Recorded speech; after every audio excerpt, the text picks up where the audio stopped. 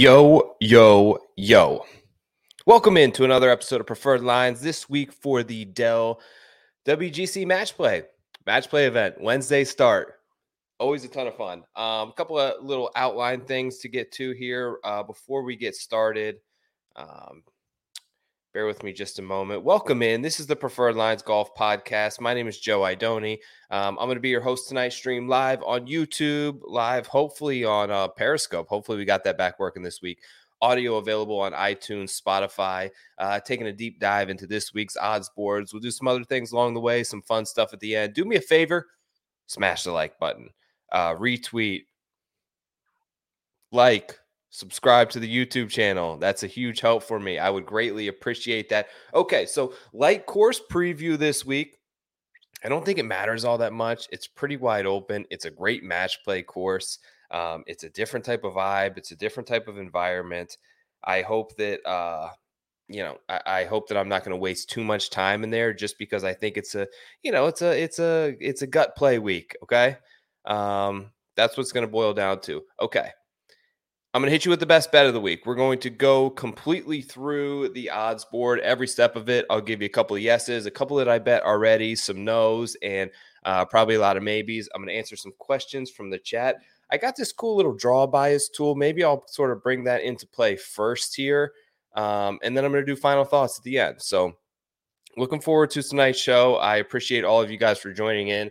Hope that you're on the YouTube channel. So I'm not sure. There was an issue with Periscope last week. What's up, Fran?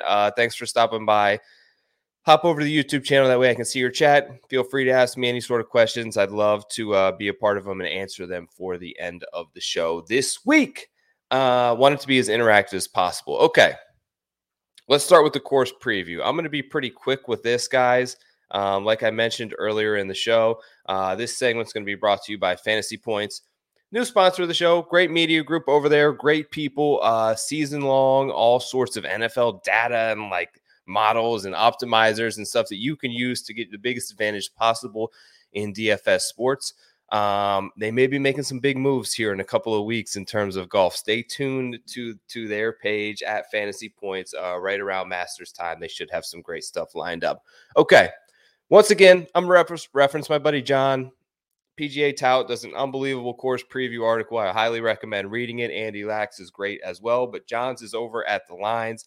Here are some of his course notes for the week, and I'll kind of reiterate my thoughts. Austin Country Club, Austin, Texas, 7,100 yards, short layout. There are a lot of steep, like downhills, so you can really catch a lot of speed slots from what I remembered, and you can hit some bomb drives down there.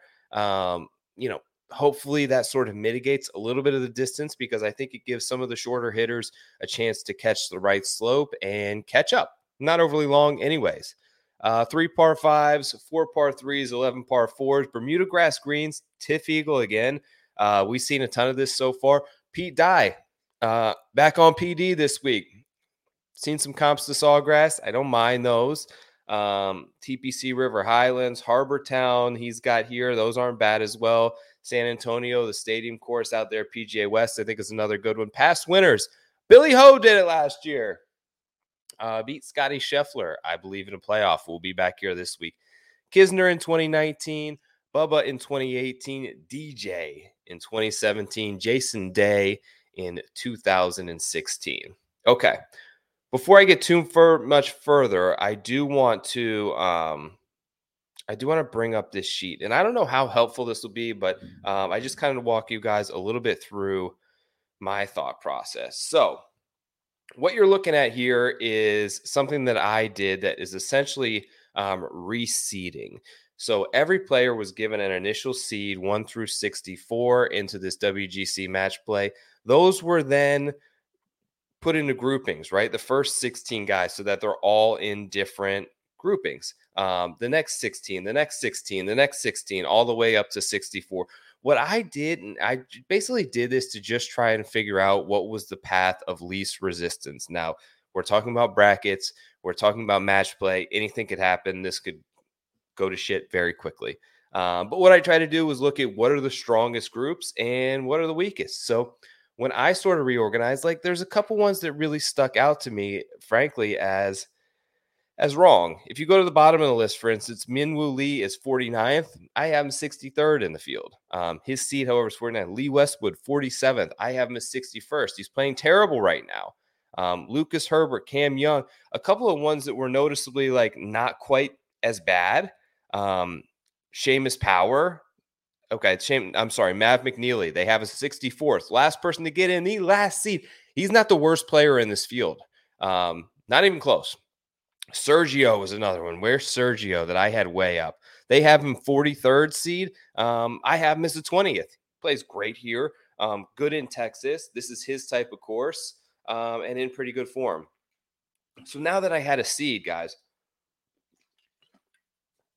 excuse me while I take a sip of water.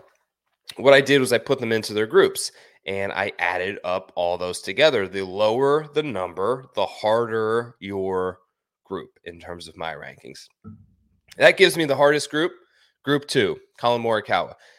Basically, they have 3 guys inside the top 26 of my ranking, which therefore led to it being the hardest group. Scotty Scheffler, Group 5, is number 2. Scheffler, Fitz, Fleetwood, Poulter. That ranked 102. 105 then was number 3. That's Justin Thomas's group. Thomas, Kisner, Leishman. I had them all inside of the top 30 this week. That's Group 6. The easiest group is kind of by a long and by a big margin, but it's Group 9, I think is what I had. Yes, Bryson DeChambeau, 167. 61 and 62 in the same one. You got Bryson, you got Taylor Gooch in there, but 61 and 62, they have 2 players, in my opinion, in their group that are within the 5 worst players in the field. Anything other notables? Rahm's group is 163. 143. Rahm, Reed, Cam Young, Sebastian Numos. That's very favorable in terms of likelihood of the favorite to get out. Xander's in an easy group. Xander, Finau, Herbert, Kanaya. Finau's playing like trash. Herbert's okay. Kanaya, I have him as the worst player in the field. There you have it. I don't know that that's going to be – I just kind of I tweeted that out earlier. I wanted to walk you through. Matthew Wolff was another big one. I have him 58th in terms of my rankings, and they have him as the 38th seed in this event. So pay attention to these. I think this could give you a good idea. What I really wanted to point out is if you're looking at the bracket face on the right side of it, which is the Colin Morikawa side, starting with Group 2, has 1, 2, 3, 4 of the top 5 hardest, in my opinion, which would be Group 2, the Morikawa group, the Thomas group, the Oosthuizen group, and the Neiman group are all inside the top 5. That's 4 of the top 5 on one side, and they have 6 of the top 8.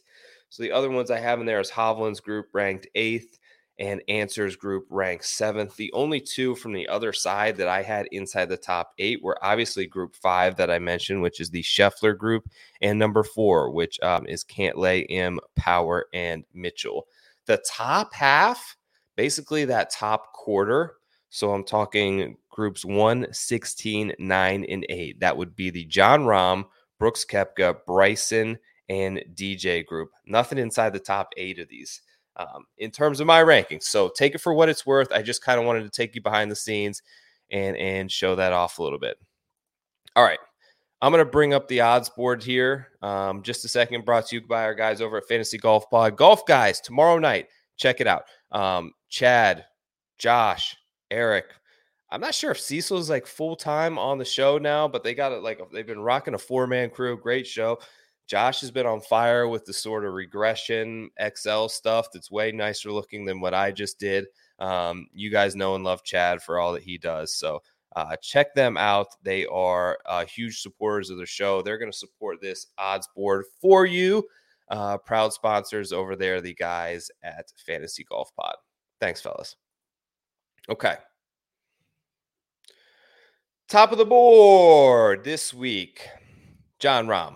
Best odds you can get to him are 14-1 over at Caesars Sportsbook. Who uses a Bet365 as well? How many states is Caesars even in? I don't know.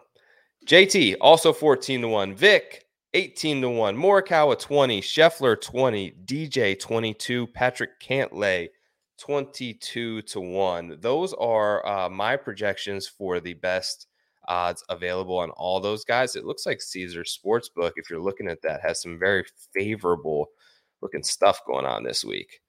Um, Rom at the top. Does he have the putting yips? No, guys. Of course he doesn't. He's fine. He's Rom. He's great. He's in a very easy side of the bracket. That's a good number. And 14 is interesting to me.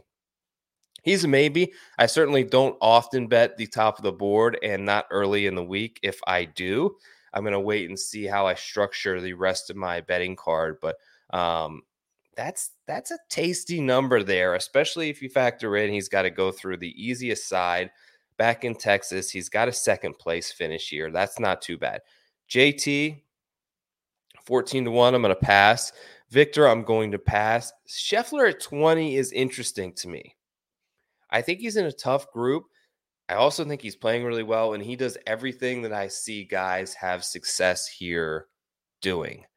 Um, Great putter, great short game, awesome with the wedge, total driving. Like if you just look at guys that can get it down there and move it, but also hit it in the middle a ton of times, put it on the proper side, give themselves a lot of looks and good looks for birdie. He's up there. Like it reminds me of like DJ in his prime who won here. Kind of reminds me of Kisner because he's just going to pound all the fairways here and give himself birdie looks incoming on 18 holes. Never going to find extreme trouble. Bubba was great with the driver when he was here as well. Scheffler is very close to making it. Do I think that he can win 3 times in like 6 weeks? That's the thing. That shouldn't matter. Theoretically, that should not matter whatsoever. But for some reason, it does. So I'm not quite sure on Scheffler. DJ. It's either Scheffler or DJ for me. I love him this week. I thought he had a good Sunday again. Course record at Sawgrass. I think he leads in strokes gained total at Sawgrass recently, which is what I think is going to amount to basically the closest comp. Great course history is here as well. I love the fact that we've essentially seen him 3 consecutive weeks. So he's kind of getting himself rolling. He's in a groove. He's making cuts. He's finishing reasonably well. 22 to 1 at a place that he likes. And don't forget, he's just been dominant and really good in general. In match play was awesome at the Ryder Cup. I've got him 12, 8, and 1 overall in this event by itself. So those are the 2 guys that I'm really sort of stuck in between here. Okay, let's move down the board just a hair. Cantlay, that's a good number. If he didn't play so terribly at the Players, I'd have a little bit more interest, but he seemed to have totally lost it with the driver. I've seen a lot of people on Xander. However, I worry a little bit. I know that his spot is easy, but the other quadrant that he's in with basically the Oosthuizen group, the Answer group, and the Morikawa are 3 of the top 7 groupings that I have in the entire thing. So assuming even at the top or 1 or 2 seeds, that's going to be a tough sledding for him to get through to the final 4. I think the much easier path, and you knew it was coming, is Brooks Koepka. He's 33 to 1 over there on PointsBet, bet 365 right now. 30s are readily available. Let's get there. Closing best rounds last week at the Valspar. Look, he was like 4 under at Sawgrass before he got screwed by the weather and something happened, but he was 4 under through 16 holes and then it went to shit. He was pretty good at the Honda. He was really good at the waste management. That checks off like 3.5 of his last 5 tournaments that I think he's been really good. If you're going to sort of comp these greens to anything, I think waste management makes a great comp with the TifEagle Bermuda. The POA mix in there. We know he putts great there. If he can get the putter going, I think he just needed to see some putts drop because the irons and the driving have been fantastic. I think he's got motivation coming in here, which he may not have had as much of in years past. He's in the last group, the last 1 seed. PGA Tour tweeted out a funny picture of him as like the 16 seed here. which I hope he takes a little bit of motivation from. But he's just striping it great. And when you finally see some putts go in like he did on Sunday, maybe that can sort of put a little bit of oil on the door and he can sort of drain a few this week. Brooks Koepka at 30-1. He's 33 here at Bet365. I would highly advise take that. I like it a lot. Moving down the board, I want to go over a guy here that is my best bet of the week. And I did this graphic this morning, and the odds have moved quite a bit. There's still this number out there, I believe, on one book. Where is he at? Where is it? Where is it? Where is it? Where is it? Okay. Joaquin Niemann. Best bet of the week. 50-1. That's still out there right now on PointsBet. He's dropped all the way down to 33-1 pretty much elsewhere. I love his upside here. You don't necessarily see with outside of the Rahm DJ year. Last year, only one of the top seeds advanced. It's a lot of these guys may have ulterior motives in terms of preparing for the Masters, and getting 7 rounds in a match play may not be the highest priority with them, because we've seen these WGC winners fall in this sort of 50-1 range, 30-50 with Horschel, with Kisner, with Bubba, with Scheffler even last year. He was down here in this range, and they all sort of made a go at it. I think we get a full-on Niemann performance this week. 7th in tee to green over the last 24 rounds. Birdies are better, top 5. That's huge this week. You can make a lot of pars. Your birdies are what's going to get you that advantage in those matches. Like I said, a lot of this is going to ultimately come down to how things fall out. Do you catch a guy on a good day? Do you catch a guy on a bad day? That's why this thing's pretty volatile. At the same point, I have him, the next best guy is Henley in there at 30th, then Kevin Na, then Mav McNeely. It's not the easiest group to come out of, but I think that he's the best player. 4th in driving distance. That could be a big thing here. You know, you ride some of these slopes and you get down there and you get a lot of wedges in your hands, which he's sort of prevailed at. He's gained a lot of distance, which I think can only help him, is what I'm sort of getting at here. I don't think it's necessarily going to hurt the guys that are shorter, but it can only help these guys that are longer. And greens and reg, also 4th over the last 24 rounds. Pound the greens, don't make bogeys, force other guys into putts, and eventually, hopefully, there's a couple of holes where you can just lag it in there for a 2-putt victory and go to the next. Recent form's been good. Couple of missed cuts. You can't really worry about it too much here. 22nd, obviously the win at Riviera. 6th, miscut, 5th, 28th. And his course history is 1 win, no losses, and 2 ties, which was his only sort of history on deck from last year. Niemann, best bet of the week. 50-1. You see right there, the number still out there according to Odds Checker over at PointsBet. I like it a lot. Moving down. So I didn't really take anyone else, guys, until you get into the mid 60s, where I did grab 2. Let's see what their numbers are on Odds Checker. Maybe able to snag a better one. One of them was Max Homa. I did take this 60-1 on Homa. The other one was Brian Harman at 66-1. I just liked a lot of what I saw at Harman last week. He reminds me a lot of Kisner, and when we would see him pop here and how much this means to him. I just have vivid memories of him having a really good round last year at this event. I think that he'll play well again, and I just think that Max Homa is a stripe show right now. The guy's playing really well. He's got to get out of the DJ group, but I think if he can move on from there, Wolf and Hughes should potentially be wins. He's got a little thing with DJ. I remember when he was at Riv and when he got his win, basically had to play like 28 or 29 holes that Sunday with Dustin Johnson. He was the number 1 player in the world. Homa had never won really anything to the magnitude of Riv.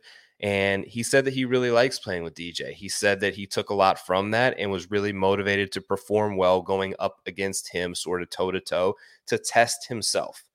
66-1 on Harman, 60-1 on Homa. Not going to be there on Pat Reed, although I see it.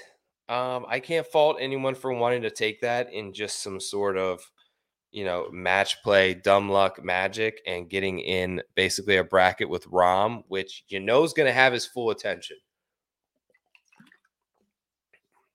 Here's the thing about Reed. He's got a lot to prove. He's playing like shit.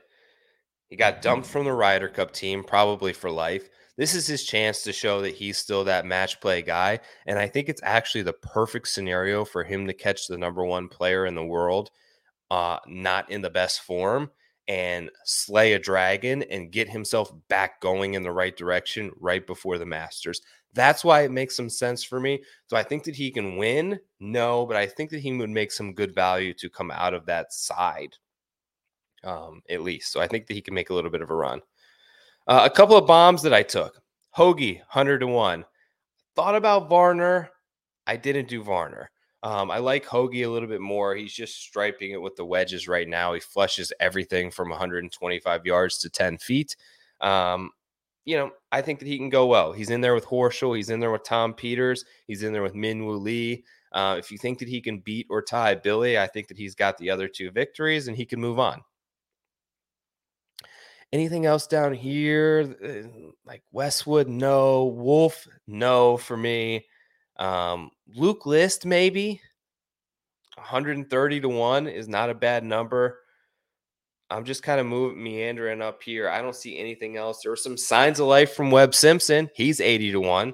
Certainly even signs of life from Bubba Watson. He's 80-1. Mark Leishman, 80-1. Those are all three not bad bets at 80-1 right here. If you just want to take the trio and hope one of them has it going for this week, I think that you could see one of them get into the final four there. So not bad bets there at 80-1. That's going to kind of do it for the odds board. Unless there's anyone else you guys want me to talk about, I think that pretty much covers it. Only 64 guys in the field. We know this thing's pretty wide open. That's it. Now, next segment, sponsored by Prize Picks. PL100 gets you a $100 match on your first deposit to Prize Picks. You put in 100, you get back 200. Their stuff is awesome, and you could take serious advantage of it. I'm going to be honest with you. If you sort of pay attention to Data Golf and some of the other sites that are out there on a lot of these props that are set basically the day before on over under score on a particular hole, score on a 3-hole stretch. You could kind of just play the numbers, and if you make enough outs, I know it's parlays. I know it's the worst bets that you can possibly make. At the same token, they're soft lines, and they're put out the day before, and they don't necessarily even factor in the hole location. Like they had hole 1 last week, over under 4.5, and everyone was birdieing that hole. So you check out the percentages. You can kind of play the numbers. They have been kind enough to sponsor the show. PL100 will get you a $100 match on your first deposit over at Prize Picks. Any questions about that? Feel free to sort of send me over, and I will be happy to answer those. All right.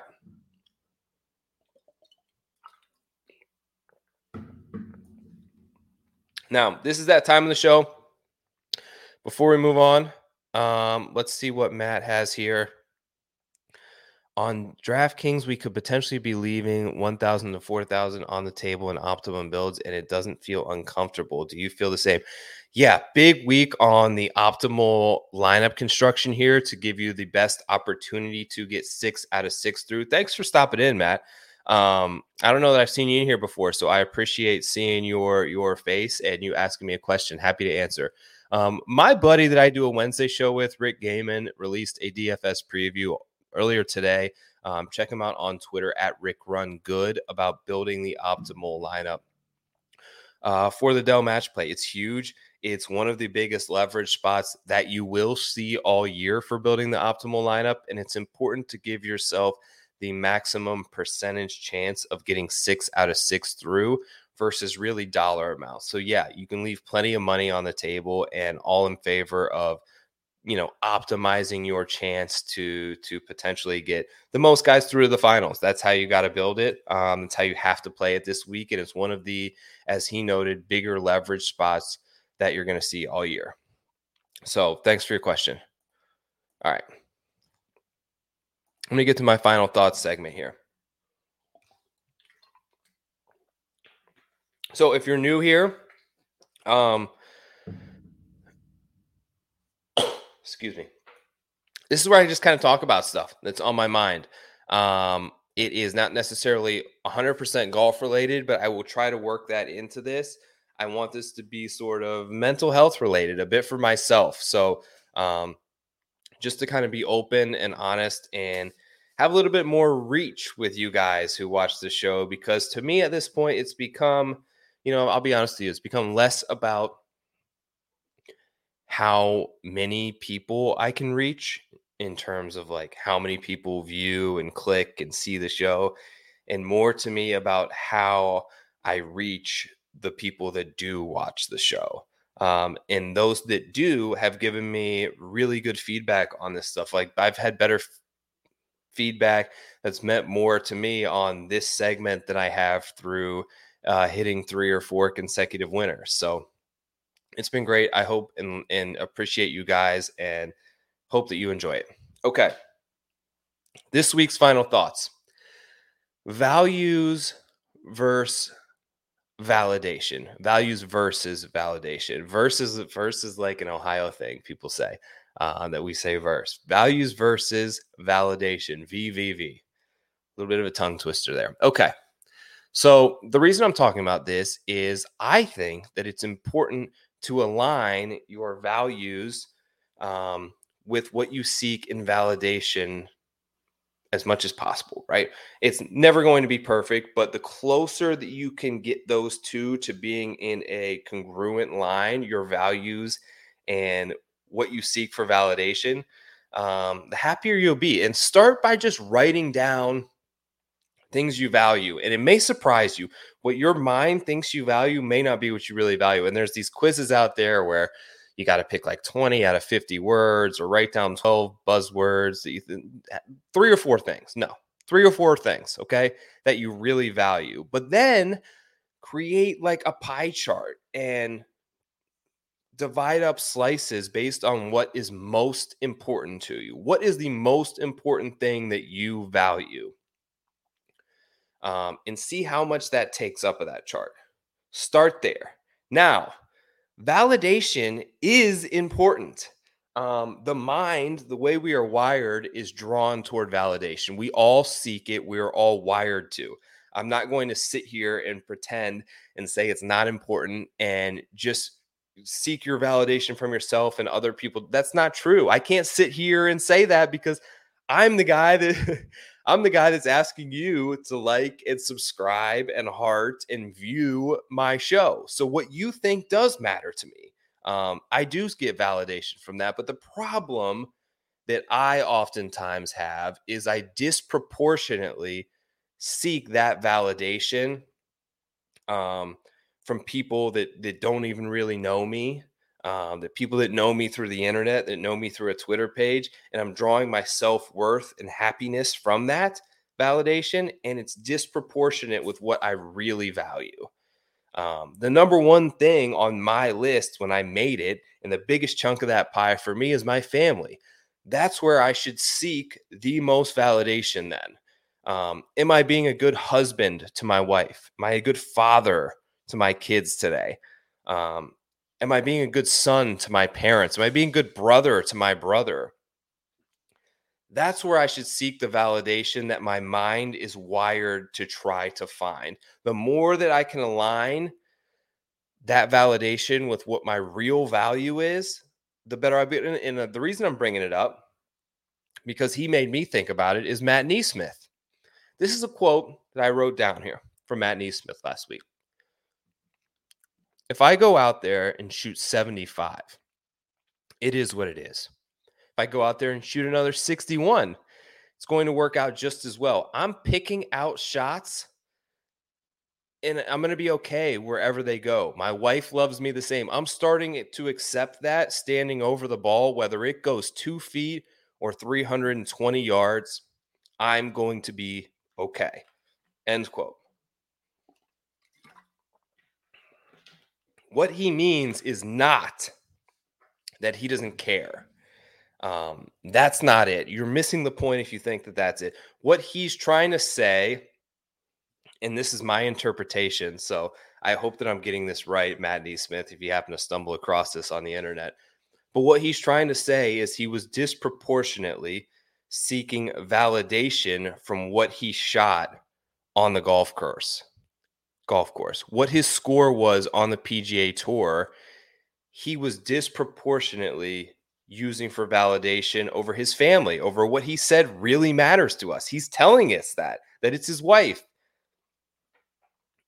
He's making an effort to draw more validation now from his wife and saying that if he shoots 75 or 61, I'm still going to feel valued. My self-esteem is still there. Did that feel amazing last week being in contention? I'm more than sure it did. But I think that he'd be just fine with results the other way, because he's doing a better job of aligning his validation with his true values. I thank him for that, and maybe I'll tag him because he made me think about this. And the more and more I thought about it, it's a very important message for, I think, all of us right now. Don't outsource your validation. It comes from within and what you value. Don't outsource your self-esteem or worth. These are important factors in our happiness, getting validation from others. But listen, there's a stopwatch ticking on all of us, guys. And when it goes down to zero, the only thing that I think is going to matter the most are how many good days you had and how many bad days. And when your validation is outsourced and it's coming too much from other people, you're losing sight of your own values. And when you can try to align those things a little bit better, I'm not perfect. You're not perfect. It's never going to be exact. But the more that you can align them, I think the more good days that you're going to have. And if you're anything like Matt Neesmith, maybe the better results that you'll see as well. Thank you. I appreciate the hell out of you guys who stuck with me, and gals, if you're here. This has been another episode of the Preferred Lines podcast this week for the Dell WGC Match Play Championship. May all your minds and your brackets be very healthy this week. Thank you again. Have a great night. I'll talk to you guys next week. Peace.